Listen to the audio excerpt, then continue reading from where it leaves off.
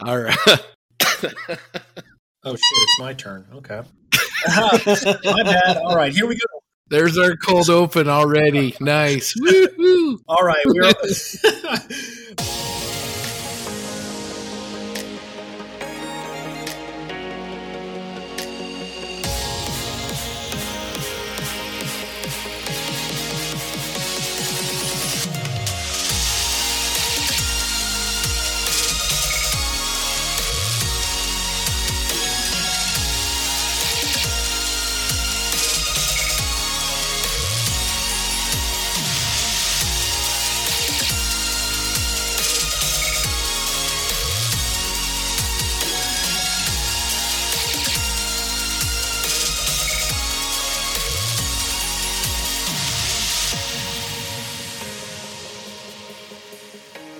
Welcome to episode 14 of the Plastic Posse Podcast.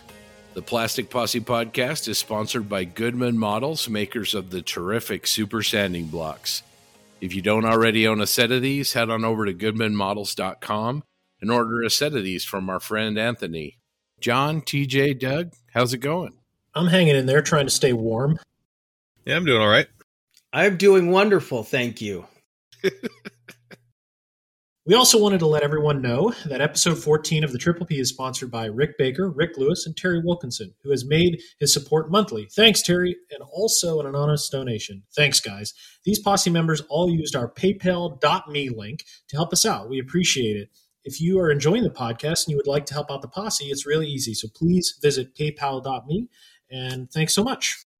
Yeah, just go to our website, plasticpossepodcast.buzzsprout.com. There's no www.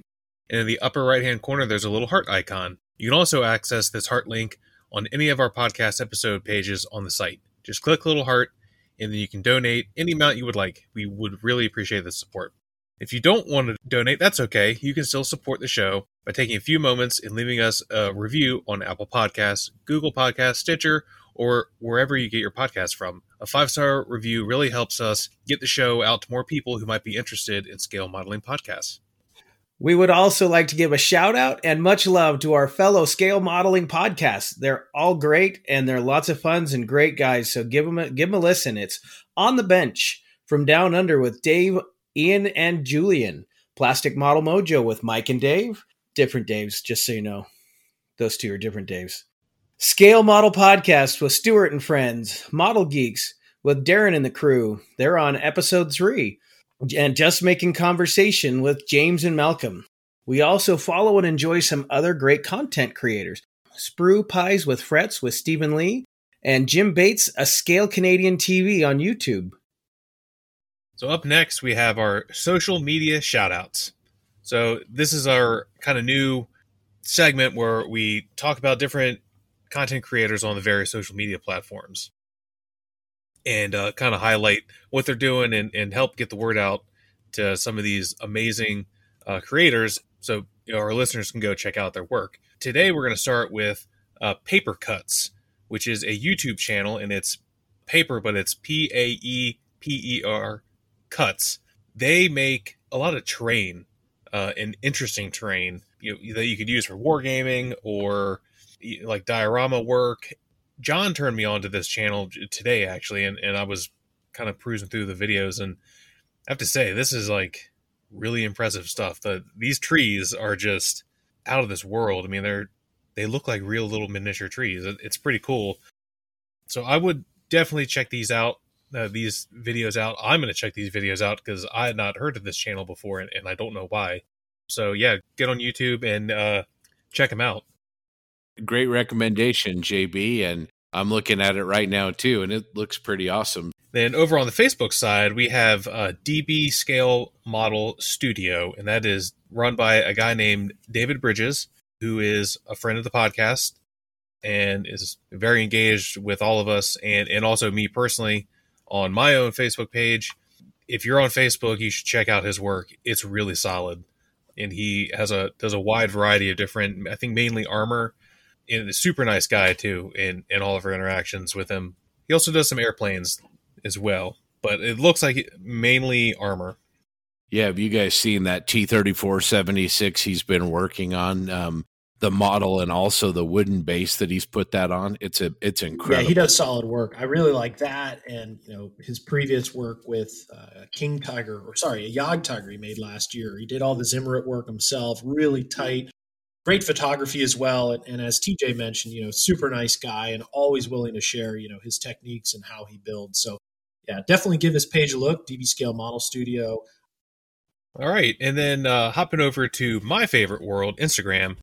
There's a guy named Ben Crawley, and his Instagram tag is just Ben __ Crawley, CRAWLEY 7.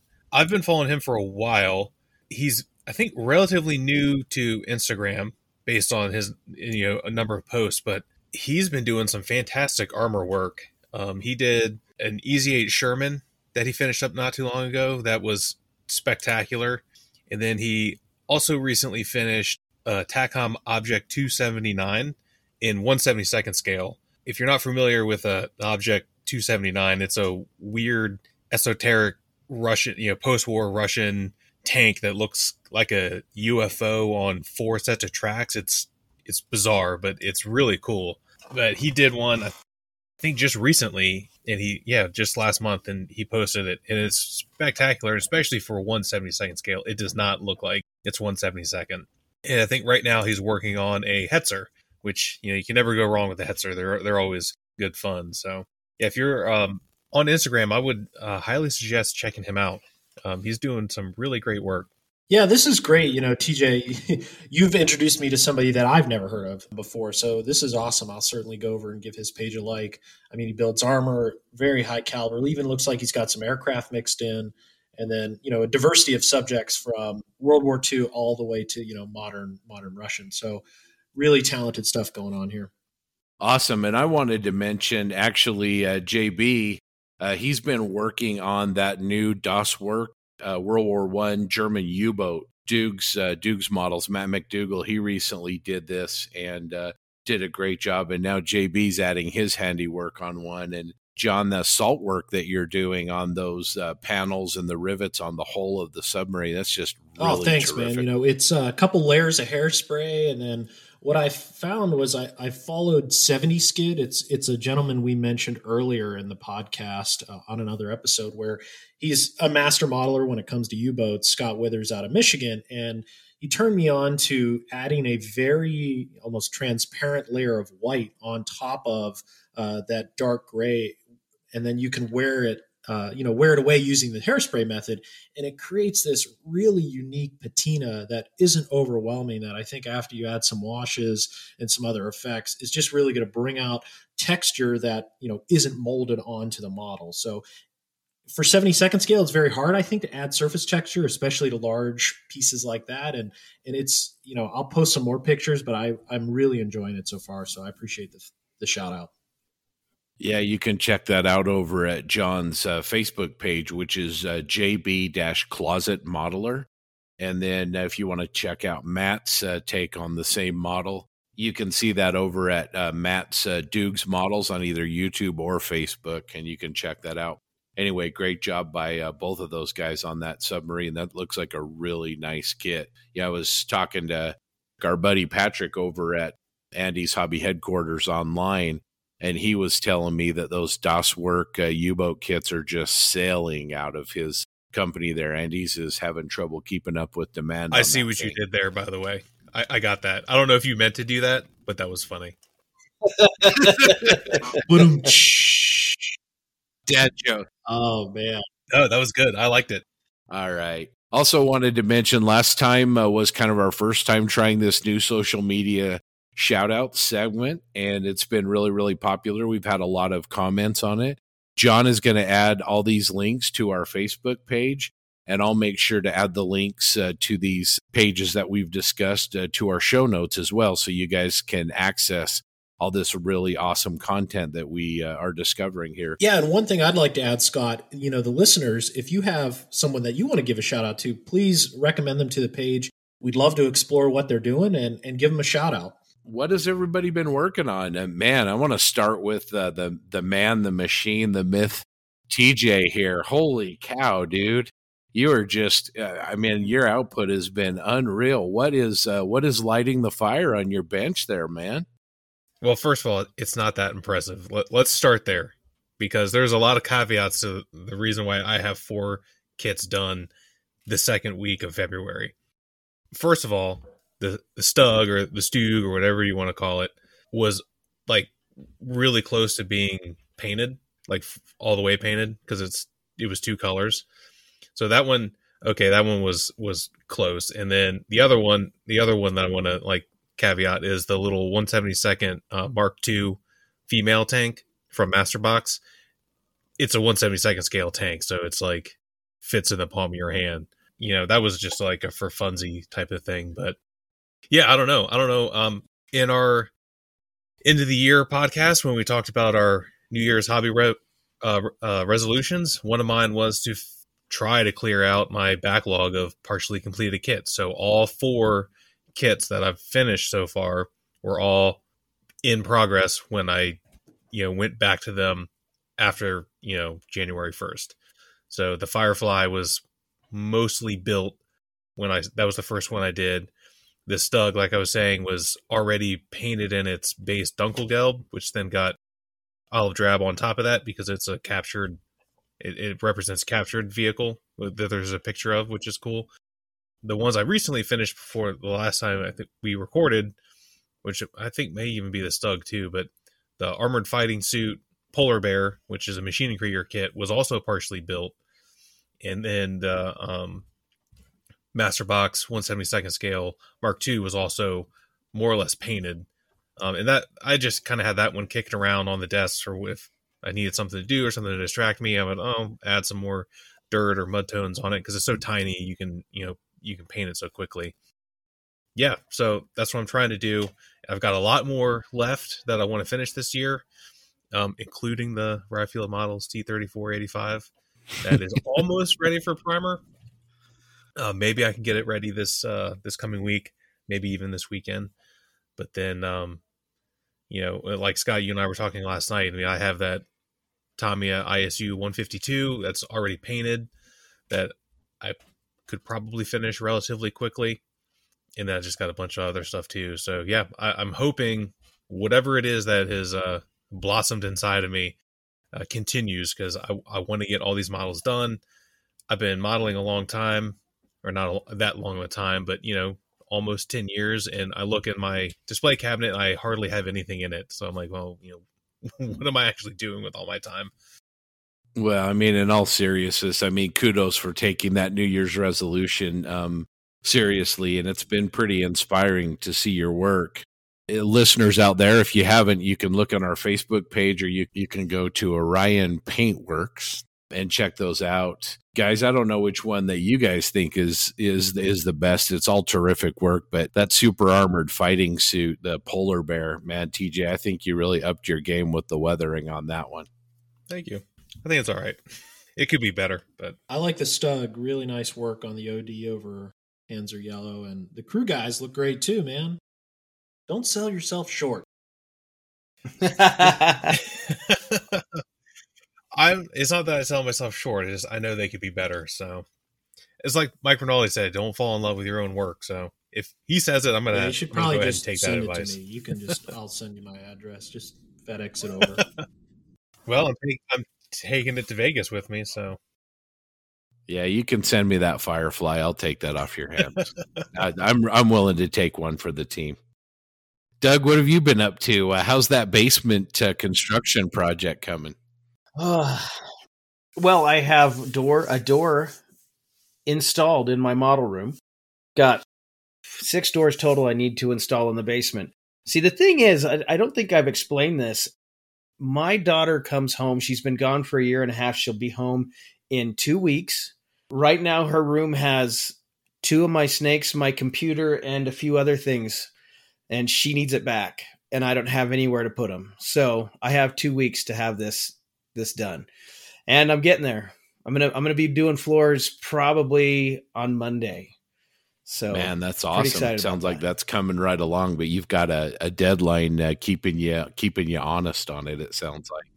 Yeah. I was gonna say I could do everything except the snakes. That's I'm like Indiana Jones in that regard. Oh man, we should bring you out here. I know somebody you should meet. All right, when I come out west, we'll hang out. All right. JB, what have you been working on besides that big old U-boat? Oh man, I'm bogged down in two big projects right now, and this is how I don't like to model. Usually, I always, I prefer having a slammer build at any one time on the bench, but right now, as we've talked about this sub, it's going well. I had some decal issues with the big numeral on the front of the ship. In honest review, I think the film is a little thick, and I wasn't liking how it looked after some clear coat. So I took it off and kind of masked that panel and repainted it. So I'm trying to match it up with the panels next to it, and it's a struggle, but I'm going to get through it. And by the end of today, I hope to have it flat coated so I can start weathering tomorrow. In addition to that, I'm working on another project for a publication with a destroyed vehicle, and it's going good. It's one of those projects, again, you start to get bogged down in because there's so much going on, and it's like a mini diorama. There's an interior, a figure is involved, obviously groundwork. So those things really suck the life out of me, and specifically the mojo gets really low. So once these two projects are kind of done and dusted by the end of the month, I'm probably going to buy the new T3485 by Tamiya and literally slam it together in a day and hopefully have it finished within a couple days after that to get kind of the momentum going again, because these are just draining right now. That's a great idea. Those 48 scale Tamiyas are really good mojo boosters, and hey, you can throw that in the T3485 group build, which, man, that group just continues to get bigger and bigger. We're over 280 members now, and a lot of the new members are making some great contributions. If you guys will recall, JB does a great kind of step-by-step article that we pinned as an announcement in the group. That's a really good reference point. That's actually what I've been up to. My T3485 is kind of inching forward. I've got it all painted. I've got it distressed. I've got a filter on it. So my next steps on that are going to be airbrushing the turret markings and then starting on the paint chipping and the pin washes. That and continuing to Facebook message TJ and say, dude, where's your T34, man? Come on. It's coming. I promise. It'll be done. Maybe by the end of this month, if you get lucky. That's an aggressive timeline. I like it. I was going to go back to your build because, I think you kind of had a panic attack this last, 2 days ago when you started to do your distressing. You didn't trust the process, man. You got to have the faith. Tell us a little bit about that. Opened a brand new bottle of the Scratches Effect and put down kind of what I normally do, which is 2 thin coats. It must have been a really, really fresh batch or something because, man, I started chipping. I put a lighter coat over. I've got kind of a rich green base, and I put a kind of a light 4BO mix over the top of it, and I started chipping, and man, that stuff just came up like there was no tomorrow. And I wasn't happy, but I kept with it. I kept chipping it back and kind of kept working with it, and then ended up unifying it a little bit and blending it together with a really nice MIG green-gray filter. So it's kind of looking okay now. But yeah, I was a little panicked at first. I want to highlight what you talked about there about that green-gray filter. I like the photographs. I think you posted them on the Facebook group. And if you haven't, I hope you can, because it really shows, what a subtle, simple filter can do to bring a model to life. I really like the effect that it, created on that model. And as you mentioned it just brought it to where it needed to be. And it's actually in my cart right now to buy from someone.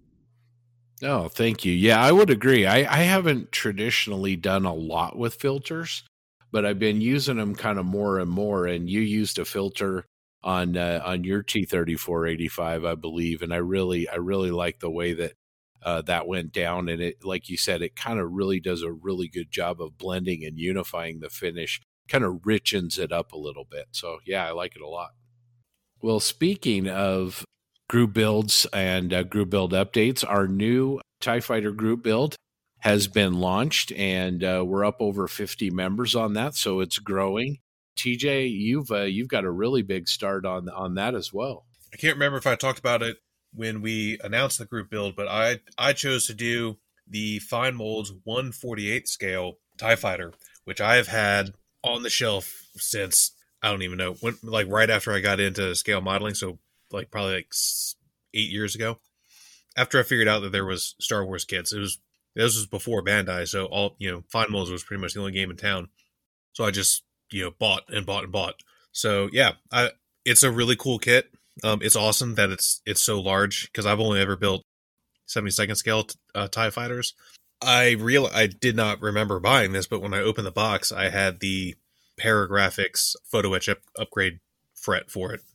So I didn't use any interior stuff because that's for lighting it, and I'm not big into lighting models. But I did all of I think almost all the exterior photo etch. There's a couple pieces I was like, nah, I don't feel like messing with. But yeah, you have to shave all the surface detail off and add it back with photo etch. It's pretty cool. I know I sent you guys a picture this morning.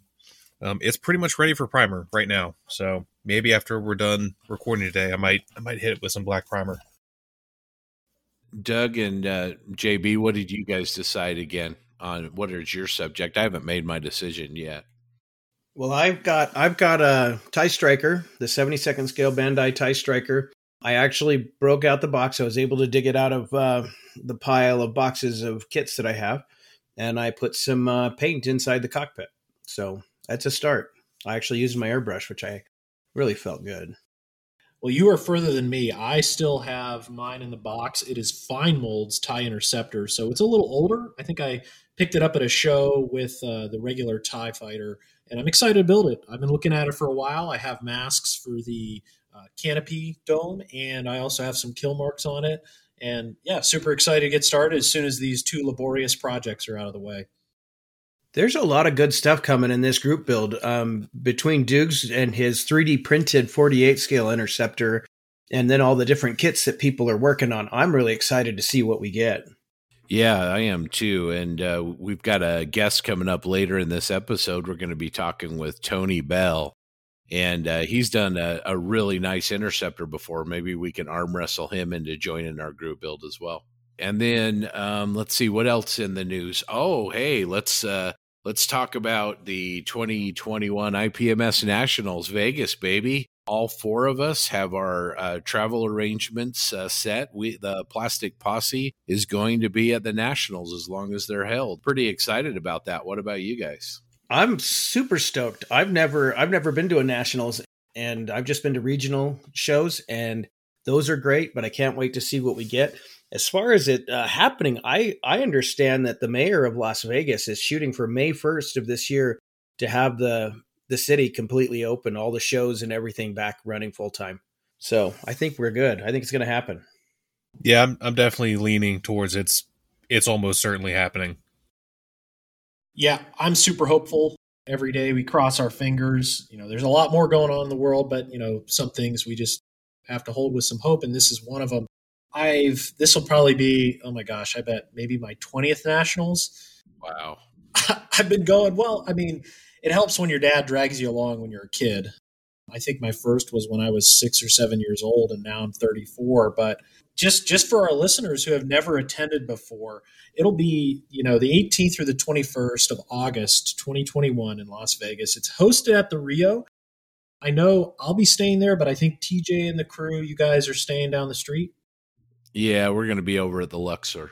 Yeah, and to be honest, you don't need to stay at the convention hotel, especially in this case. Las Vegas, everything's so close. Go with the best price, I say. More money to spend in the vendor room. In terms of the Rio itself, they've sold over 2,800 days, which I believe is a record. That's pretty astounding. Now, the show does spread across 4 days. It starts midday Wednesday and concludes Saturday night with the award ceremony. And I would recommend for new modelers, if you have the time and you can spend, the whole 4 days, definitely recommend it. If you have limited time and you're looking for what days should I show up, I would definitely recommend being there Friday morning. Friday is the last day to register. So it's very important that, if you're bringing something, you can register it on Friday. Judging happens Friday night. And then Saturday, the show, is kind of the last hurrah. You'll see vendors starting to blow out kind of their inventory because some of them don't want to take it back across overseas. And again, I'm very hopeful that some of our international partners can come over and support the show. Zukimura, Edward, these are really the highlights. Unfortunately, Wingnut Wings won't be back, but that's one thing about the Nationals is that you'll have the opportunity to engage, with not only people, but vendors that you normally don't see typically. They've sold over 130 tables, completely sold out, and that accounts for social distancing, so that's fantastic. The contest itself is around 160 categories, and that's everything from sci-fi, aircraft, armor, and there'll be thousands of models on the table. Scott, have you been to a Nationals? I've never been to a Nationals, been to a few regional shows, but this will be my first, so really looking forward to it. Oh my gosh, everybody. I'm like the chaperone, I feel, for the group. JB's going to be our tour guide, man. I'm so excited. It's 4 days long, but it'll go quick. And it's one of those events where I truly believe it is what you make of it. You could go into the vendor room and then crash in your hotel room and it'd be just like a 4-day normal show. Or you can, really engage with some friends and have the opportunity to see world-class models again that you'd never see anywhere else. They'll also offer tours, and then the social atmosphere as well. Every night there's something going on. The award ceremony, some of us dress up really corny. So the guys from Pittsburgh, you'll see us in khakis, black button-ups, and then these red power ties. So we really strike an appearance when we're there. And we'll be waving the Jolly Roger as well during the award ceremony. So again, it's kind of just a geek out, nerd out 4 days. Sounds awesome. Looking forward to seeing it and kind of experiencing a Nationals, and then JB and TJ meeting you guys in person. It's going to be awesome. Yeah, that's what I'm most excited about. You guys are going to figure it out just how boring Doug can be. I was going to say, I feel like I'm being catfished, and when I see you in person, it's going to all change. Well, I guess we're still digressing here, but we had some listener feedback that I want to hit on from our friend Rick Baker. He's been with us from the beginning. He's always been there talking to us, but he brought something up. He says he recently saw a video from Round 2 on YouTube. It details their 2021 release slate, and they've apparently acquired the licenses for all the old Star Wars MPC and AMT Ertl kits. They state they're going to update the toolings and of the early kits, and they plan to introduce even new molds. So there are some great kits that they built. I mean, yeah, they're old and they're not up to Bandai standards, but I mean, there are kits that they made that we still can't get from Bandai. So let's keep our eyes open for that. The older kits, if you could actually, like they said in their video, retool some of them and maybe bring some modern tech in, the sizes of those kits are significantly different than the Bandai. So yeah, even though they're not going to have that Bandai engineering, a lot of guys are going to like those larger kits. That would be awesome to see a retooled, improved Tidarium shuttle. Yes, if they can figure out how to make those folding wings actually stay put without splitting the fuselage halves that were such a nightmare on the old kit, that would be awesome. This is really exciting news, Doug, because, one of my first models I remember was that Hoth diorama of the AT-ATs and, the snow speeders. So I'll be honest, I'd buy that thing again if they rebox it. Oh, yeah, I had that. And the little guns that came with it that the Rebels had, those, I used to know what they were called. The laser turrets? Sure, but they had names. Yeah, everything in Star Wars has names. Yeah, they had all kinds of cool stuff in those. I think there was a little X-wing as well, and the troop transport maybe too in the back. I'm not sure. Did it have that? I might be confusing two different dioramas, but yeah, those are cool. Really, I mean, they get you hooked in the hobby at such a young age, so I'm excited. Cool stuff. Anyway, and what really excites me about this, if it depends on the price line once they're back out. It would be fun to have some kind of inexpensive kits to kind of play around with, because one of my favorite things about sci-fi and Star Wars in particular is there are some beautiful things they did on screen, but you can have so much fun doing your own thing with those kits. And I'm kind of excited to mess with it and try my own paint schemes and see what I can make. I was just going to say one other thing that might be a huge benefit of this, if this announcement, is distribution. I think round two has distribution with some of the major retailers in the United States. So this only opens up the hobby, I think, to maybe more people as well. So that's exciting. Yeah, that's a great point. There's a lot of people that are intimidated by Bandai stuff because there's so much Japanese on the box top and also the instructions. Those old MPC Ertl kits are probably kind of a little bit of the old comfort, thing where you see a new model kit of something that maybe you built as a kid, and so you buy it for your son or your daughter to work on. So yeah, I think it's definitely going to bring some people into the hobby. Good stuff, guys. Let's look. We're looking forward to it. Anyway, that's all I've got. Okay. Doug, did we have any listener feedback this time? Again, yes. We've got lots and lots of listener feedback. I'll start off with one that actually kind of goes hand in hand with Nats coming up. Ethan Eidenmill, who's the webmaster at IPMS San Diego, is telling us that IPMS San Diego, in cooperation with the San Diego Model Car Club and the San Diego Air and Space Museum, are going to be holding the San Diego Model Expo on June 5th, Saturday, June 5th, at San Diego Air and Space Museum Annex at Gillespie Field. You can go to www.ipmssd.org to find out more information.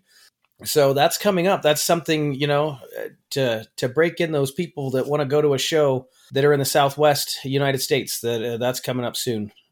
We've got a friend, Ivan Jensen Taylor, who says he's loving our podcast and he loves our chemistry. And he wants to talk about one of the previous comments from our last episode about younger modelers. He's 23 years old. He's been modeling since 2015, and he's been featured in some magazine and publications. He's learning a lot from the podcast, but he's also interested in trying to help others who want to improve. So if you ever want to have a chat from a younger person's perspective, we'll let him know. All right. That sounds like something I think we ought to look into. Yeah, Ivan's had some good comments, and we've got some other younger guys. Zach Grizzle's been on the podcast page a lot, and he's young, and he's had some great feedback too. So yeah, maybe we need to put together kind of a younger modelers roundtable. That might be fun. That would be really cool. Yeah, I think that'd be great. I want to give a shout out to Ivan. He's a fantastic modeler. I've been following his work for a long time. So great work, Ivan. Keep it up, and thanks for the great feedback. Rod from Colorado, also a younger guy. He's 32, which for me, that's really young. He's enjoying our podcast as well, and would like to hear a round table and maybe even weigh in on it himself. He wants us to start sharing links to the things we talk about, all the pages and stuff. And as Scott mentioned earlier, we're working on it. It's coming, Rod. And thanks for the feedback. Sebastian found your podcast, started listening, and he says we're awesome. We are awesome. Are we awesome? I think we're awesome. Anyway, keep it up and happy modeling. Best wishes from Sweden. Awesome.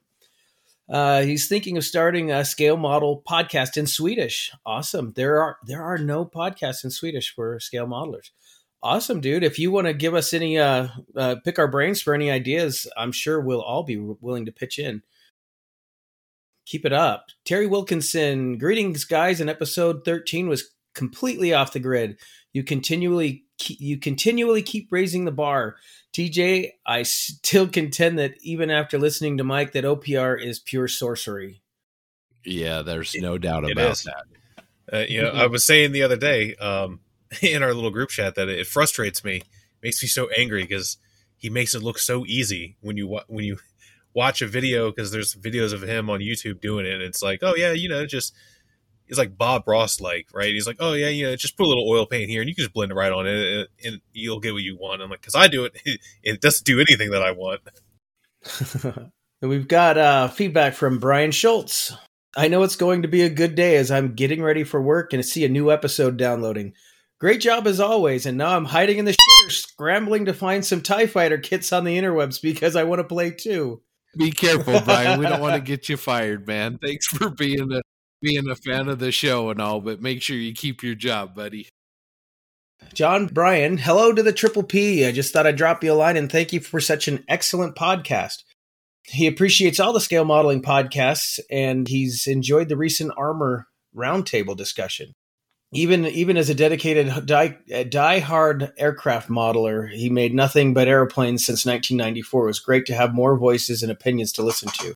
If I may adopt the reverse position and speak of armor modeling as an interested but ignorant observer, he wonders the following.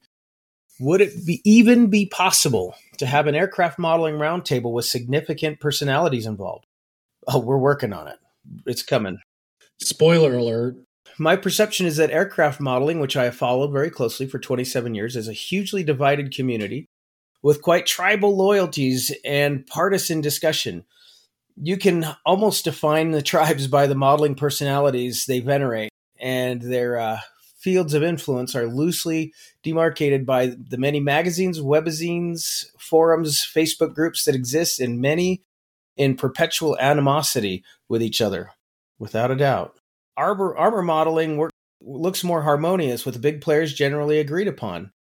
Mig, Adam Wilder, Uncle Nightshift, John Bonanni. Is this true, or am I just being naive or misinformed? I think, I mean, it's a generalization, of course, but I think we've all kind of seen that the armor community seems to be a little more, I don't want to say friendly, but it seems like that the armor modeling influencers tend to really kind of reference each other and almost build in tribute to each other, where there does seem to be a little bit of competition in aircraft modeling. What do you guys think about that? I'm certainly just honored to be mentioned in the same phrase as some of those luminaries before my name was mentioned. And, you bring up a good point, Scott. I find the armor community, really supportive of each other. You listen to their blogs, even articles, YouTube pages. And as you mentioned, they constantly reference each other. And it's almost like one influences the other. And there's this back and forth of growth. And maybe that's why armor modeling is the coolest modeling. Sorry, I just said it. There it is. Yeah, it's, that it is interesting that they do that, because it's not that they one up each other. It's someone will develop a technique or try something new, and the other big names are like, oh, that's really awesome, I should try that. And then they kind of do their own spin on it, and then it just evolves. And then, look where like whitewash, like using hairspray for whitewash. I was just watching that video from Rinaldi talking about it. It was like 2004 or 2007. So really, not that long ago, when people figured out, Phil Soudikis, or however you say his last name, figured out you can use hairspray for winter whitewash, and then everyone just kind of took it and ran with it. But doesn't seem like anyways any animosity towards each other for using their technique, because no one, from what I see, it doesn't seem like anyone claims something is their technique. That they're more than happy that everyone is trying it and seeing if they can do it better or different, or to grow the style, I guess. Yeah. JC Osborne in that roundtable brought up a great point that, when you do see an aircraft model that is really well weathered, that it really kind of takes it to another level. A great example of that is the P-38 Lightning that Tony Bell, who's our guest later on in this episode, did. The new Tamiya P-38, just beautiful. And he really used a lot of what most people would call, quote, armor weathering techniques on that model. And so I think there's that aspect of it. And then the other thing is, like I said, this is a bit of a generalization, as far as aircraft versus armor. But, whether you like aircraft, whether you like sci-fi, whether you like, Warhammer, we like it all. So it's all welcome here on the Posse. Yeah, I think, one final comment about armor modeling and kind of the general community. We don't deal with gloss coat, so I think that adds a lot of angst among aircraft modelers. We kind of stray away from that and avoid that drama. So maybe that's You're not using Future on your tanks?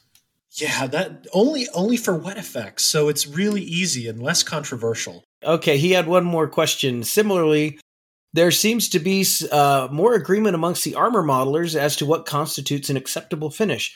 I know there are disagreements in modulation, anyone, but it looks like the vast majority are settled on the fact that armor models need mud, dust, chipping, etc., In that sense, the sequence for finishing your average armor model looks easier, not in terms of technique or execution, but in vision compared to an aircraft model. When it comes to aircraft, you only need to mention panel lines and you'll create a fight.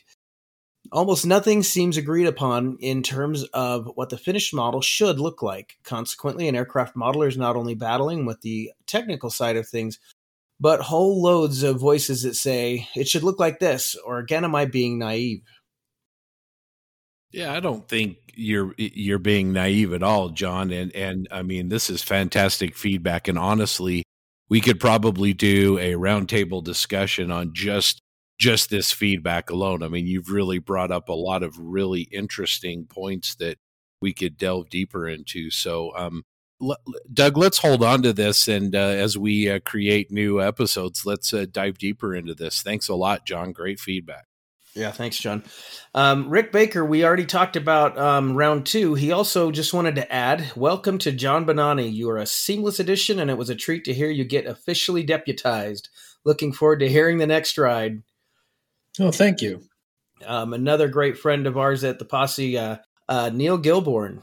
Hi, guys. Hope all is well. Podcast is super and evolving really well. Been doing an Airfix starter kit old school style, only paints and a hairy stick, to go with a Revell 132nd Spitfire as part of an IPMS club group build. Nice. Yeah. Hopefully we'll see some pictures of that, Neil. Yeah, and then lastly, Len Geisler just started listening to Days. You guys are killing me soft me. Bought a tank on the way home today. Thanks, Len. That's our feedback for today. Awesome. Well, we appreciate that feedback. Hey, TJ, if our listeners want to leave us feedback, how do they do that? Yeah, just head over to our Facebook page, and you can find us Plastic Posse Podcast on Facebook. Go ahead and shoot us a message. You know, we get them all. We read them all, and we always respond. Or you can email us at plasticpossepodcast@gmail.com. All right. Well, let's take a minute here and hear from our sponsor, Anthony Goodman from Goodman Models. Anthony, take it away. Hey, this is Anthony from Goodman Models. You're listening to the Plastic Posse Podcast. This is the podcast for miniatures, Star Wars, science fiction models, and everything in between. And while you're listening in, working on your models, pick up a set of super sanding blocks, tools that will help you sand with precision. Check them out at goodmanmodels.com and keep the glue to your sprue.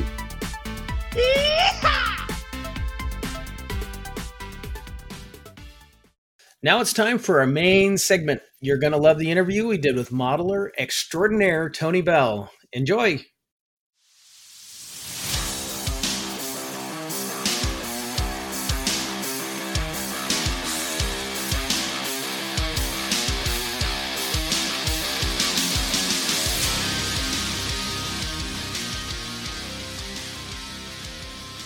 Welcome into another awesome interview segment with the Plastic Posse. Today, we are very, very excited to be joined by modeler extraordinaire Tony Bell. So, John, take it away. Awesome. Thanks, Scott. I'm really excited to have Tony here.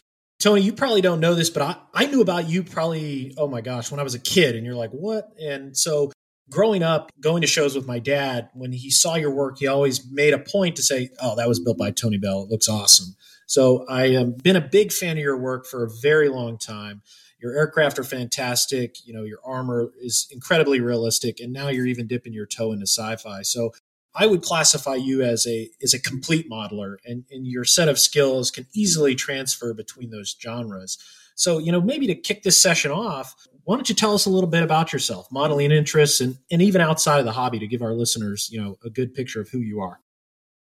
Yeah, sure. Love to. And thanks for having me, guys. I really appreciate it. Following on the heels of the illustrious Mike Rinaldi, I'm not sure that I'm going to be nearly as well-spoken, intelligent, and accomplished as he is, but, might be a little bit of a letdown for your listeners. To the specific question, I hail from Toronto, Ontario, Canada. I'm sure some of your listeners are going to pick up on the accent a little bit. I live in a city called Guelph right now, which is probably about an hour west. I'm an aerospace engineer, have been for about 30 years. I've worked on everything from CF-18s to the International Space Station and everything in between. And, my love of models and, my chosen profession are actually very much interlinked. I generally build aircraft, which is no surprise to anybody, but as John mentioned, I do dip my toes in the sci-fi and armor world. I actually have more sci-fi in my cabinet than I do have armor, but it's still a relatively small proportion. All right, so let's jump right in. How do you choose to build a model, and what's your motivation for your chosen subject? And related to that, what's a preferred scale, or do you have a preferred scale, or is it just whatever you feel like at that particular time? Well, yeah, my preferred scale is 48 scale aircraft. I mean, that's just kind of what's in my cabinet, and I don't like to mix scales too much.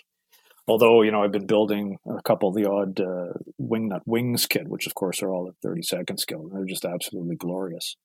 But how I choose the next subject, that is just, I bounce back and forth. I've got kind of a bunch of ideas that kind of percolate to the top of my brain. I'll just sort of, when I'm picking up the next project, I'll just take the one that happens to be sort of at the top of that mental pile. And so it tends to be rather random at times. Lately, I've been delving into more esoteric subjects. Like my current project is the 135th scale, phalanx point missile defense CIWS system, which is unlike anything I've ever built in terms of subject matter, in terms of just the way the kit is. It's absolutely mind-blowing, the amount of fiddly details in it. And the way I chose that was it had been percolating to the top. And, like John, I contribute to a handful of magazines, and Brett Green, who I'm sure everybody's familiar with, was in touch with me and had asked me to contribute something to the military magazine in their stable. And I suggested this, and he was all over it like a wet blanket. So that's how that one ended up on my bench. That build is really intriguing. All the photo etch work that you're doing. I mean, it's a beautiful subject. It is. And I sort of cut my teeth, but I got really involved with photo etch building the IBG Bedford QLR radio truck, which again, that was a subject that I had been literally wanting to do since I was about 12 years old when I saw it in the old military modeler magazine. And when IBG came out with it, I had to have it. And Part and Edward both created photo etch sets for it, which were actually quite complementary to one another. And, fenders and boxes and jerry can racks and everything. And for strength, I had to solder it. And so I really taught myself, how to deal with large photo etch assemblies by working on that one. And that one translated rather nicely into this phalanx. Oh, man, I'll say that. I'm glad you brought that Bedford truck up. The Mickey Mouse camo that you put on that's one of your models that I would say is probably my favorite. You just did such a beautiful job on that one, and the finish was outstanding. Oh, thanks. Yeah. I love that scheme. That scheme has intrigued me, like I say, ever since I was a kid. Yeah, Scott, I just got to echo your sentiments. Certainly my favorite. Obviously I'm armor biased, so probably that's why. But, I was fortunate enough to see it at Heritage Con. So not only seeing it up close in person, and then you did that fantastic article in Model Military International, and you even graced the cover, and well-deserved in that regard. And just a fantastic build, like you said, not only highlights construction, mastering, soldering in those large photo etch, but also the finish as well. Is just overall 10 out of 10. So, Tony, some of your work, actually a lot of it seems like is based on historical photos. You've said you kind of go from subject to subject or whatever, but can we talk a little bit about your process when you do find a photo, of how you replicate an exact subject or maybe an exact story that you're trying to tell?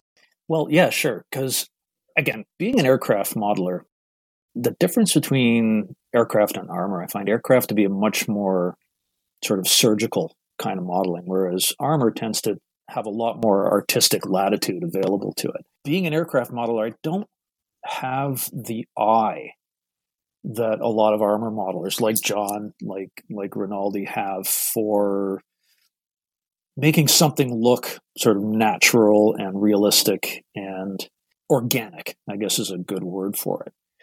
I can't do that off the top of my head. I don't have that vision. So I have to rely on photos to be able to go, okay, yeah, this is where the schmutz is going to concentrate. This is where the chips are going to be. This is where the paint is going to be worn as opposed to flaking away. And when I see it, it makes sense. Like, oh yeah, of course it's going to be there like that. But when I'm staring at a blank canvas of a model that hasn't been either painted or weathered yet, I don't necessarily see that. And so I have to, I comb through references. Over the years, I've been gathering pictures from the interwebs and sticking them away on a hard drive. I've got literally, gigabytes, terabytes of photos that I've sort of organized into folders.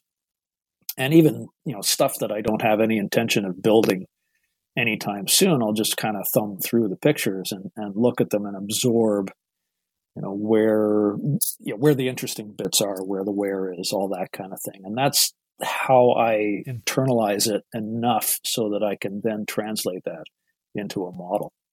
So it sounds like, is it fair to say that your background as an aerospace engineer sort of plays into that approach of, since you're not 100% comfortable with the more artistic element, you sort of approach it like an engineer would, with lots of reference materials and comparisons? Absolutely, yeah. I take a very sort of technical approach to doing it as opposed to an artistic approach. And that's something I've been trying to loosen up about, to break out of in my more recent builds. And I think, for instance, the Scale Modeler Critique Group is an awesome inspiration for that, because you see a lot of the guys on there posting their stuff that is really sort of pushing it in terms of, especially aircraft, weathering the aircraft and making them look more, again, not more like armor, but as interesting as armor can be. We wanted to talk to you about one of your recent completions, that beautiful P-38F you did. If you can talk to us a little bit about what you wanted to accomplish with the finish and how you reached that finish, specifically like the chipped paint around the cockpit, which was just beautifully done. It's a new Tamiya kit. What else can you say about it? It was absolutely glorious in terms of how well engineered it was and just how beautifully it went together. Literally every single step of that build process, I would grin at it and go, wow, that's cool. The way they thought of something. But that also brings sort of a bit of pressure, because it's like, I don't want to mess this up. I got to make sure that this goes together. I want to do this justice. And so it took me quite a long time to build that one. That was about an 8-month build for me. And what I wanted to get out of that was, especially the camouflage P-38s that you see pictures of, they were ridden hard and put away wet. They were not pampered, machines. There's this very distinct, of course, wear pattern on the top of the wings, because the pilot and the crews would get up onto the aircraft from a ladder that's at the trailing edge, and then tromp up the big broad wing there, and get at the fuel filler caps and the cockpit and so forth. And that created this very distinctive wear pattern that hints at the underlying structure. And so you can't just sort of chip a broad area around there and call it a day. You've got to, if you really want it to look convincing, you've got to imagine the stringers and the spars and where this is going to wear. So I studied the pictures as best I could to get a good idea of how specifically this wore away. And of course, I used the hairspray technique, which is obviously well familiar to armor modelers. And it was actually the very first time that I've tried the hairspray technique in anger, let's just say, on a project in a broad scale. And so, of course, I undercoated it with a silver, which was the Tamiya LP11 lacquer, which is a stunning paint. It's just great. Not the best for a natural metal finish, but for chipping, you can't beat it. I'm just sitting here looking at a photograph of the view of that area that you're talking about, and this was your first time doing this? Oh my gosh, dude. Just well done. Well, thanks. But now, in all honesty, I did have an old Academy P38 that I used as a practice mule before tackling the Tamiya kit. So as I was building the Tamiya kit, I slapped together the Academy P38 to run through the techniques before applying them to the Tamiya. And that actually was a big help, because it allowed me to experiment with, how thick should I lay on the hairspray? How much water should I put on? What implements should I use to chip? And what I ended up doing was, using a little less hairspray than I tried on the paint mule. So it's actually a fairly thin coat. The paints on top of that are Tamiya acrylics, and they were applied very thin. I like to paint small, so to speak. So whenever I'm painting, I dial it right down, and I'm just painting small areas at a time, very thin coats, lots of layers. But of course, you have to make sure that it's, you get it done in time to be able to chip it before the paint cures. I tackled it by putting very little water on it, actually, just enough to moisten it. I used toothpicks like everybody does, and a very short, bristled, stiff paintbrush. But the best implement I found for doing the very detailed chipping was a sewing needle in a pin vise. And I ground the tip of the sewing needle just a little tiny bit flat, so that it kind of had a bit of an edge to it. And what I would do is I would actually push the paint out of the way. And I was able to really control it. And you had to have a very light touch in order to avoid scraping the underlying silver. But that's how I got those little structure lines and things like that. So that wasn't anything crude like a paintbrush and scrubbing away at it. That was a very targeted, narrow approach with that sewing needle and pin vise. Yeah, almost like a surgical approach. Yes, very much so. I was just going to say, to expand on that, to give listeners, frame of reference on your chipping process. How long did that take, maybe start to finish? From laying down that initial hairspray coat to that that final chipped finish. Just to kind of give an understanding, like you mentioned, paint small, be surgical. These things take time, and maybe that's an important thing to understand, is how long does this process take? It was kind of a marathon session. I mean, in terms of calendar days, I did it over the space of about 3 days.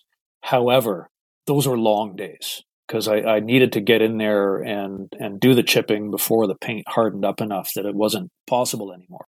And anybody who's done it, especially with Tamiya acrylics, knows that you've got maybe 2 days at the most to play around with them until they harden up, and you can't chip it anymore. Right, and the longer you go between those 2 days, the harder it is to chip it, even in that time frame, I've noticed. And I can actually wait a little longer if I want to chip less. If I want to have a little bit smaller chips, I'll actually wait longer to start the chipping process. Yeah, that's a good way of regulating the size, exactly as you indicate. But yeah, it was about those were 3 8-hour painting session days just to sort of power through it and get it all done while I could. It was stressful, to be honest. It wasn't the most relaxing modeling I've ever done. Well, it certainly paid off. It looks fantastic. One other thing I want to note on this build is the exhaust stains. And for the armor modeler coming into the aircraft world, one thing that stood out to me this model, and some of the characteristic features of a P38, are those stains coming from the engines. Can you talk about maybe why they're more of an earth color than your standard black, and what causes that? Well, and that's where sort of the research kind of comes in, because what you see on a lot of Allied aircraft are the exhaust stains with that kind of tan color to them. And what that is actually tetraethyl lead deposits, because back in the bad old days, they used to add lead to the fuel so that they could have the ultra high compression in the engines, and they wouldn't, detonate. And so that stuff would deposit on the fuselage or the booms, as the case may be. Again, referring to the historical pictures, and being an American plane, fortunately, there's a number of decent color pictures from back in the day. Again, I went with what I saw, as opposed to trying to imagine what these stains would look like. Yeah, I used Tamiya Buff primarily. Tamiya Buff thinned down, probably about 20-1 with rubbing alcohol. I find rubbing alcohol is a great thinner for that sort of application because it flashes off so quickly, and you just build it up in layers, layer after layer after layer after layer, and you make a little mistake, it doesn't show because it's so thin. Right, and I'm glad you mentioned this, because I think for maybe new modelers and even advanced modelers, it's important to understand, to achieve these effects, they are marathons, and what you've been describing, from the paint chips to how to apply exhaust and the methodical nature involved in going after these certain effects, is really important to drive home. I think that's something that's lost sometimes in internet forums, where someone will post a picture and it's like, oh yeah, I just did X, but they don't understand what X actually involves is a whole alphabet behind it to really just work through. So really appreciate your perspective on that. And that's what I love about videos. You get to see sort of, how the guy's hand moves, how much thinner they're applying, or, how much oil paint they're dabbing on, that kind of thing, where you simply don't get that from a still image and a written description. Exactly. And I think that's probably why, I think we mentioned Uncle Night Shift almost like 40 times an episode, but it truly, what you just said exemplifies probably why his channel is so successful, because you're seeing how the sausage is made. And your comment about how the hand moves, little subtle things like that can really change the effects on a model, and that's just really great to hear. Yeah, I actually had a friend over a couple weeks ago, John Chung. I think you've met him, I've met John. Yeah, good aircraft model. Yeah, and outstanding aircraft modeler, just brilliant. But he's one of these guys who does a very clean, detailed, surgical kind of look, and he's been trying to branch out of that. And he was over at my place, and we were talking about airbrushes, and he's like, oh, I got to get myself a custom Micron because I can't spray small, and so forth and so on. I'm like, well, come on down to the basement here. Let me show you what I can, what I do with my Iwata Revolution CR with the 0.5 millimeter nozzle on it. So I just demonstrated some spraying small that I do, because this is what he had been struggling with. And it clicked with him immediately. Like, he saw me doing it, and he's like, oh, well, damn. I handed him my airbrush, and he was able to do it just by, he's an experienced airbrusher, and so he knows how to handle an airbrush. But it wasn't until he saw me actually doing it, like how close I was getting in, all those little, like you say, the subtleties. And then he was like, well, damn, okay. I went home and was able to start playing around with it. It was really cool. Yeah, no, that's great. That's great feedback. And like you said, it just being exposed to it, seeing it firsthand. And that's why, it's important. If there's ever a seminar or show, go attend, because you might learn something just like this that you can't pick up otherwise. So no, that's great. Yeah. And speaking of seminars, I attended a couple by Rinaldi. You were actually able to see the seminar with Mike in person? Attended a couple of seminars with Mike Rinaldi. What can you say? It's Mike Rinaldi. The man's brilliant and humble too. He wouldn't, he'd probably be blushing to hear us say this. But again, the value of those seminars was just simply watching him. How much paint he applied, sort of how fast the stroke is, even. Something like anything like that is so useful to watch. Oh, that's great. Doug, did you want to touch on the TIE Interceptor? Yeah, we'll just take what you've talked about a little bit with that P-38, and you did a beautiful TIE Interceptor, a much simpler finish than a P-38, but it's wonderful. Star Wars is kind of my thing, so tell us a little bit about that. Yeah, the TIE Fighter was the project that immediately followed on the heels of the P-38, and I really wanted something that was just kind of very simple, straightforward, easy, and fun. like you, I've been a Star Wars fan since 1977 when I was a 10-year-old kid watching it in the movie theaters. I swear to God, I have lost count of how many times I've seen Star Wars in the theaters, let alone on video and so forth afterwards. So I'm a massive Star Wars fan. So the TIE Fighter, TIE Interceptor was the perfect project. Of course, the challenge with that is, how do you make a gray and black finish interesting? I mean, there's all the greeblies and details and all that kind of thing to add interest to the surface. But to make the paint look interesting is really quite a challenge. All of the sort of TIE fighters that I'd seen on Facebook and other social media, they're cool because they're TIE fighters.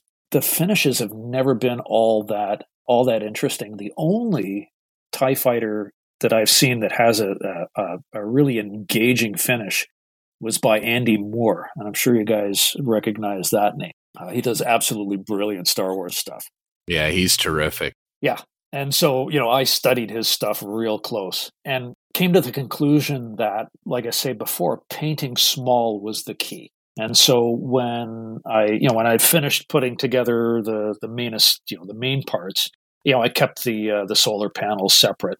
So I had the central cockpit ball and the what you want to call them, the spars that the solar panels attached to. So yeah, and to do that, I started off by with a primer, as I always do. My favorite primer is simply Mr. Surfacer 1000, not 1500 for some reason, but 1000 seems to work best for me. Thinned with Mr. Color Leveling Thinner. And then, I did appreciating, which, is a bit of a dirty word these days, but I still use that technique a lot.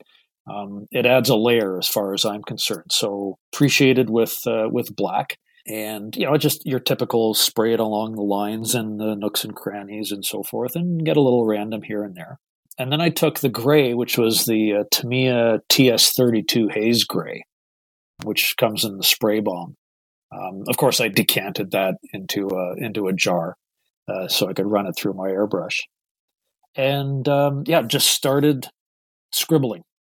I thinned it right down with Mr. Color Rapid Thinner, which I find is better for spraying small than the leveling thinner, and dialed the spray pattern right down to about a millimeter, so really small. Got in real close, so the airbrush is maybe a half an inch away from the surface, and you can tell I'm Canadian because I'm mixing up imperial and metric, and just little squiggles and clouds and scribbles, and keeping the paint kind of generally speaking in the middle of the panel areas. Less so on the panel lines at shadowed areas, but still crossing over, that kind of thing. And again, it takes quite a while to paint even something as small as a 72nd scale TIE fighter, because you're spraying such a teeny tiny little area all at once. And then, once covered the whole model doing that, went back over with a slightly lighter shade. So add a bit of white, same idea, maybe thin it down just a little bit more so it's a little more translucent, and do the same thing. And then, take a slightly darker shade and do the same thing. And then take, and this is actually one of the most important steps I find, is go back to the original shade, thin it right down so that you've got, like, again, maybe 95% thinner, 5% paint, maybe 90-10, and just do a filter over the whole surface. And that really unifies the colors. Oh, that's fascinating. Airbrushing a filter, similar to what armor modelers do with using a paintbrush to apply a filter, but you're actually kind of tinting and unifying your finish. That's fantastic. Yeah, and I find that you can get a lot of control over the intensity of the effect. So when I'm there with the different shades and painting small and things like that, I'll make it really intense. And then I can always dial back from that by how much filter I apply at the end. And I do this for, not just the TIE Fighter, but that's also how I did the olive drab on the P-38 or the neutral gray underneath. And then maybe, oh darn, I put a little bit too much filter on, and it's not as not as much depth to the finish as I wanted. So then I'll go back with the light and the dark. And it's a really back and forth multi-layer. It's not a, ABC, cookbook approach. It's a, do this, do that, dial it all back, reassess, maybe touch this area up a little bit more. And so I'm constantly going back and forth. And I know it's something that some people kind of turn their nose up at, but I do a lot of mixing in the cup for this sort of work. So I'll take an eyedropper, squirt some thinner in, take my base color and a paintbrush, mix it in, take the same paintbrush, add a little tiny bit of white. Nope, not enough. Add a little bit more and start spraying. No, that's a little too heavy. Add a bit more thinner, that kind of thing. So it's there's a real flow to it.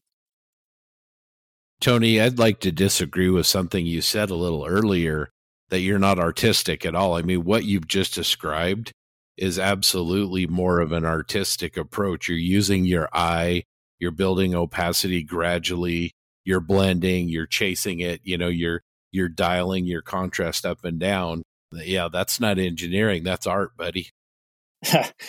You're right. But however, I've been doing this long enough that I've established it as a tool in my box so that I don't have to think about that anymore. And yeah, you're right. At this point, it's become a seat of the pants, a more artistic endeavor.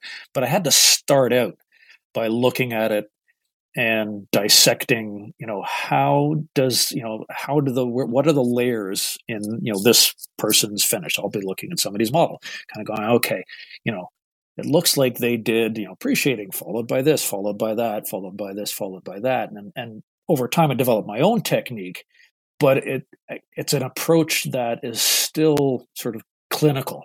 The end result looks artistic, but the approach is still, I find, very clinical, which I don't mind at all. It's how I get, it's how I do it. That's how I operate. That's how my brain works. The goal is the measurement of your eyeball, right? The Mark I eyeball is telling you that you've achieved success. Yes, yeah, and it's developing that vision is the challenge. And when it comes to other techniques like OPR, pigments even, because I live mainly in the aircraft world, I don't quite have the same maturity of vision, let's just call it, with those techniques as I do with, say, airbrushing. So a question we like to ask any modeler that we talk to, what is your favorite step when it comes to making a model? Taking the masks off a canopy. No question about it. It is just so satisfying because up until that point, it's really everything's a work in progress. You know what I mean? Like, it's the light at the end of the tunnel, like peeling away and seeing the contrast between the paint finish, which is usually, pretty flat, and the surrounding weathering, chipping, what have you, and then the sort of the nice, pristine, clear canopy, and you glimpse the inside of the cockpit again, which you haven't seen in my case, weeks or even months, because that's how slow I work. That's always hands down my favorite aspect of the build. As far as, the actual, building versus painting versus, it's kind of strange because it depends on how long I've been working at whatever aspect of it. When I'm just cracking open a box and I'm starting to cut the pieces off the sprue and I'm putting, gluing bits together, and at that point, construction is what really gets my juices flowing. And I don't want to see a pot of paint. I like seeing the physical object coming together.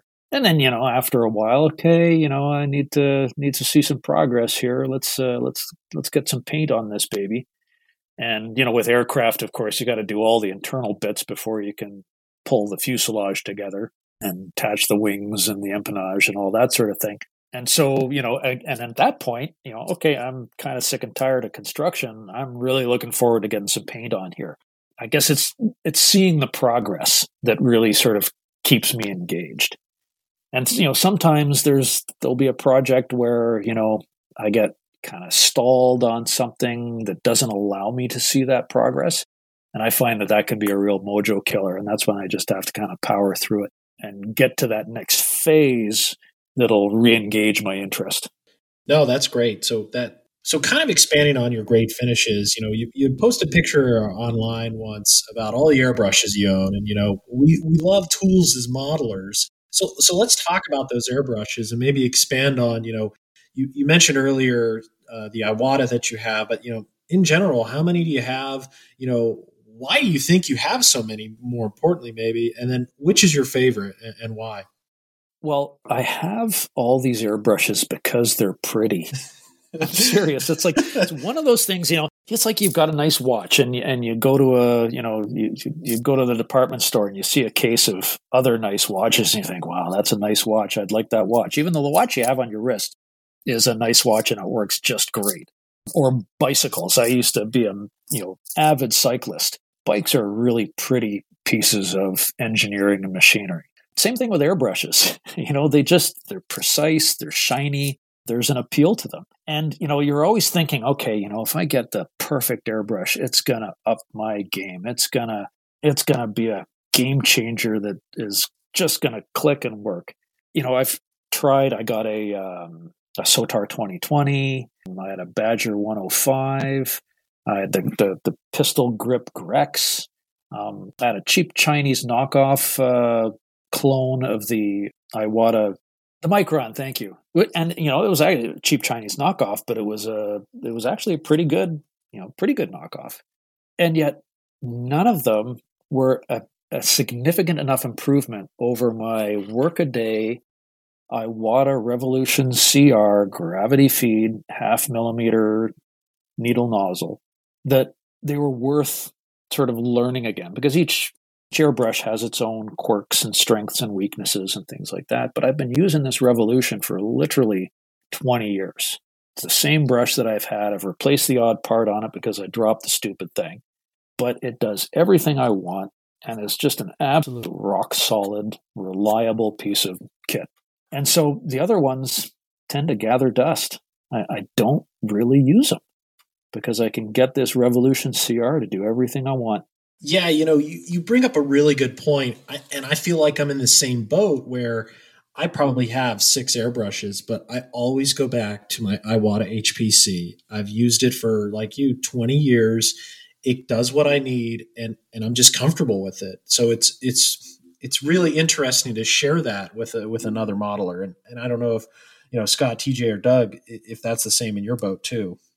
Yeah, I've got 6 or 7 airbrushes, but I find that the airbrush that gets used the most, and don't laugh at me here, is my old Badger 200 detail single action. If you're doing a primer coat, or you're doing a clear, or sometimes even a base coat, it's a single action brush, but you can dial it down and meter it down and do a lot of really great overall finish work. And then the other brush that I go to again and again and again are my Sotars, and I actually have all 3 of the Sotars, and I use those all the time. And like Tony, I really like to paint small, and the Sotars are fantastic at doing that.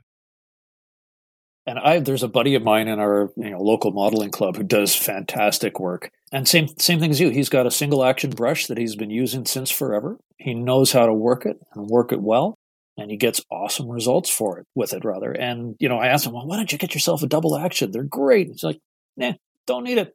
Honestly, a dual action brush, when you're talking about like a single coat, like a primer coat, why introduce the variability of a double action? Just kind of speaking theoretically here, when a single action is going to give you a constant, consistent flow, which is what you need when you're putting down a single coat, versus a dual action, especially if it's a large subject, that finger's going to vary a little bit. So you might get some dusting, that kind of thing. So anyway, I think there's applications for both brushes, certainly. Absolutely. Yeah. So while we're speaking about airbrushes, Tony, you've mentioned to me acrylics. Are there any other paints, or, is that your preferred paint to use? And I'll also finish with, unfortunately, down in the States, we haven't been, we don't get exposure to the Tamiya lacquer colors. So, any kind of feedback there, and what kind of paint you prefer? Well, most of the paint that's, sitting in my drawer at my model desk is Tamiya. I've been using it forever. I know how to use it. Again, I get the results that I want out of them. Gunze is a little harder to find in my neck of the woods.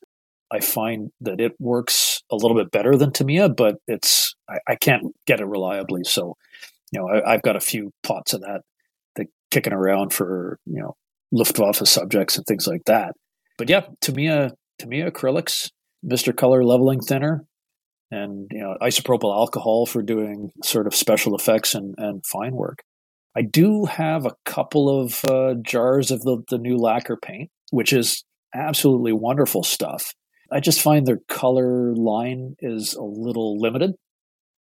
And, if I'm going to be mixing colors, I'm just going to do it with Tamiya acrylics. I tried using the mission model paints because they're actually fairly, common in the local hobby shops around here. And, they're the ad that you see in the magazines for mission model paints is change the way you paint. And I don't want to. It's like it seems like a really catchy logo, but didn't really resonate with me. And so I used them for the Tamiya Wildcat that I built about 2 years ago now, and they worked okay. But it was it wasn't relaxing because it was unfamiliar territory, and I was learning with them. And it's like, nah, I already know how to use Tamiya paints. I'm going to stick with them. Yeah, I can certainly understand that. When you are concentrating on your work and trying to get better and improve on, the modeling aspects, it's understandable that you don't want to change a process that's kind of become second nature. So I think that's a natural reaction. Well, I was going to just to add to that, if I'm going to spend time learning something, I'm going to want to learn something I don't already know how to do, or that I want to improve on. A new technique, a new process, a new finish, as opposed to relearning something that I already know how to do with a different product. Well, while we're talking about airbrushing and taking things kind of to the next level, Tony, the first time you and I interacted was on Facebook, and you have the Cutting Edge Scale Modeling group that uses that you do masks for. And you had done some masks and had me do a donation to, I believe, the American Cancer Society, and you sent me these files so I could cut masks. Are you still doing that? And how, if you are, how's that group going? Well, yeah, thanks for bringing that up. Actually, the group is ticking along just fine. I don't really contribute to it too much these days. However, yeah, what you mentioned is sort of something that's near and dear to my heart. I myself am a cancer survivor. I just actually had my 5 years cancer-free anniversary last year, which is a bit of a milestone. So that's awesome. That was awesome. Yeah, I'm very pleased with that. And so, yeah, the deal is what happens is that with the Silhouette series of cutters, I've developed a library of useful files, like stars and bars and German national insignia and all the British roundels and so forth and so on. And if somebody's just getting into cutting their own masks with one of these machines, it can be a little bit of a daunting prospect to just come up with the things that are going to be used over and over and over again in the projects.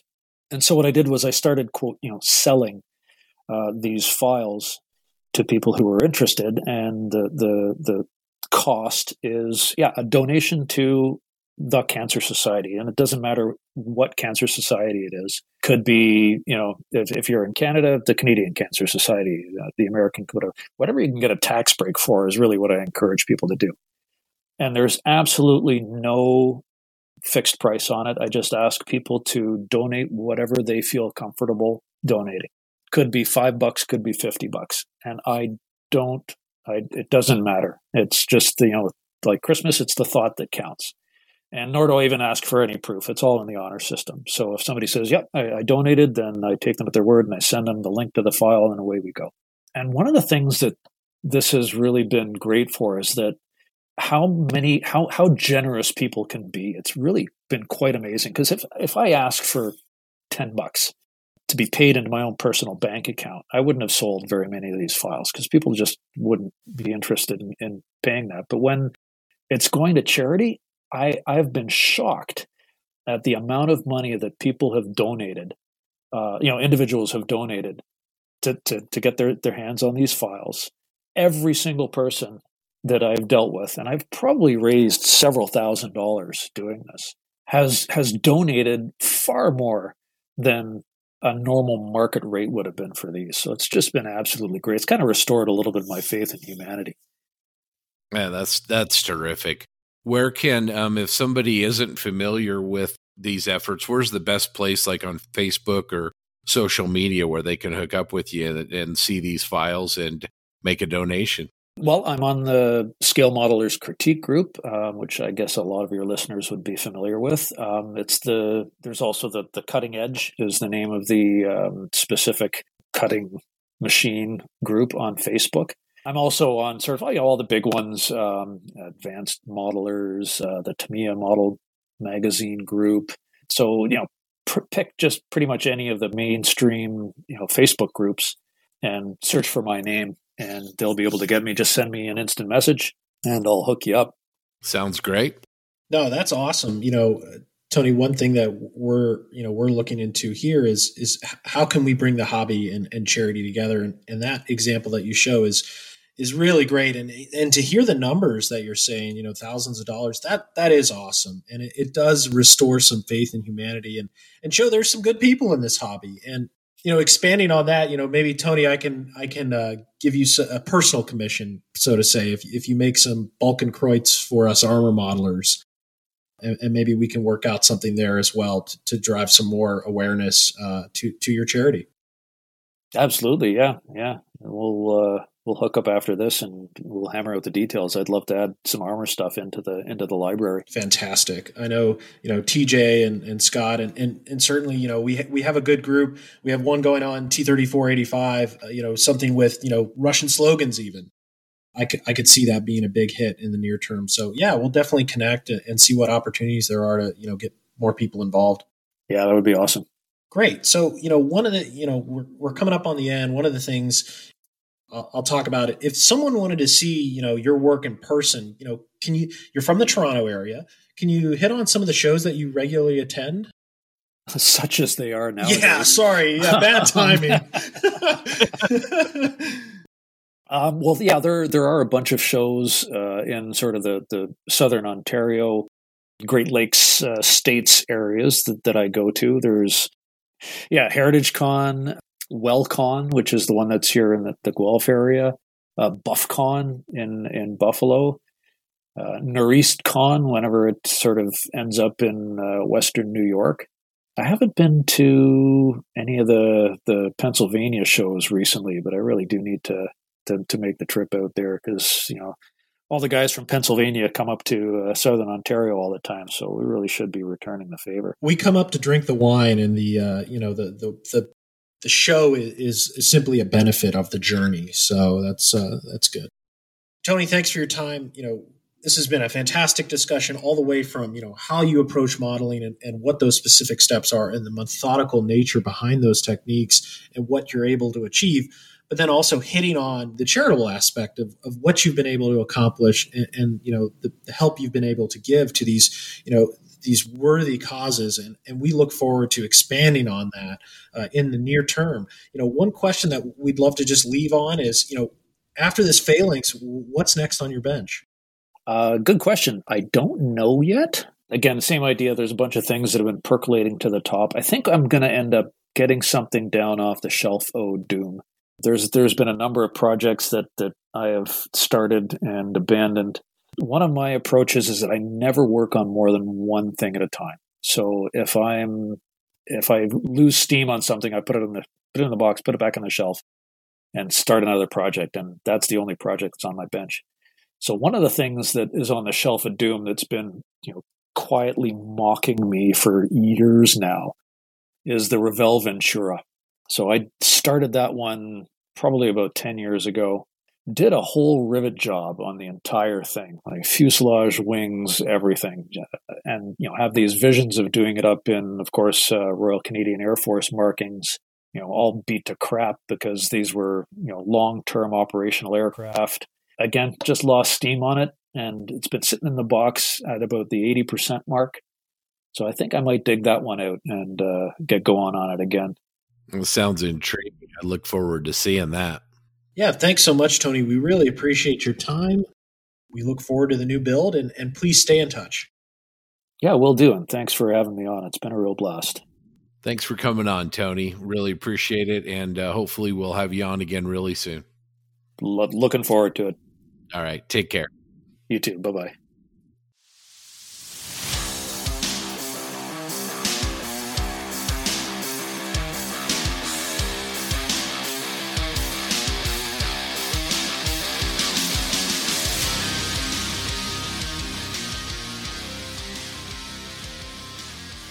Hope you all enjoyed our interview with Tony Bell. He's a great friend of the podcast, and he brings a really great perspective to this great hobby. So we hope to have him back soon. And thank you again, Tony, and have a great day, all. All right. That's it for episode 14. Thanks for listening. And thank you so much to our guest, Tony Bell. We really enjoyed that talk. Hope you did too. We're coming up on another roundtable for episode 15. So stay tuned for that. It will be a science fiction themed discussion. So please give us a listen. Until next time, to all of you out there in the posse, and especially to you guys, Doug, TJ, JB, have a great couple of weeks, and we'll talk to everybody soon. All right, you too, bud. See you guys.